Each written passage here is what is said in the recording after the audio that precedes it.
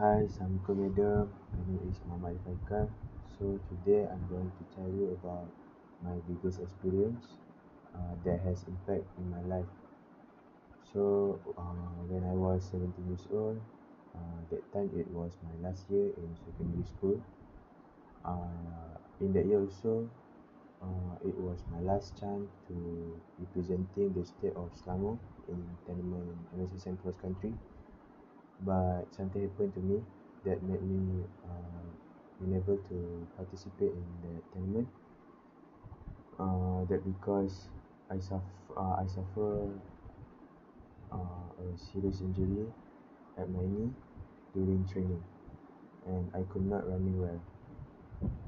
So my feeling at that time, I was very upset because I could not to participate in the tournament and I could not to achieve my goal in that year.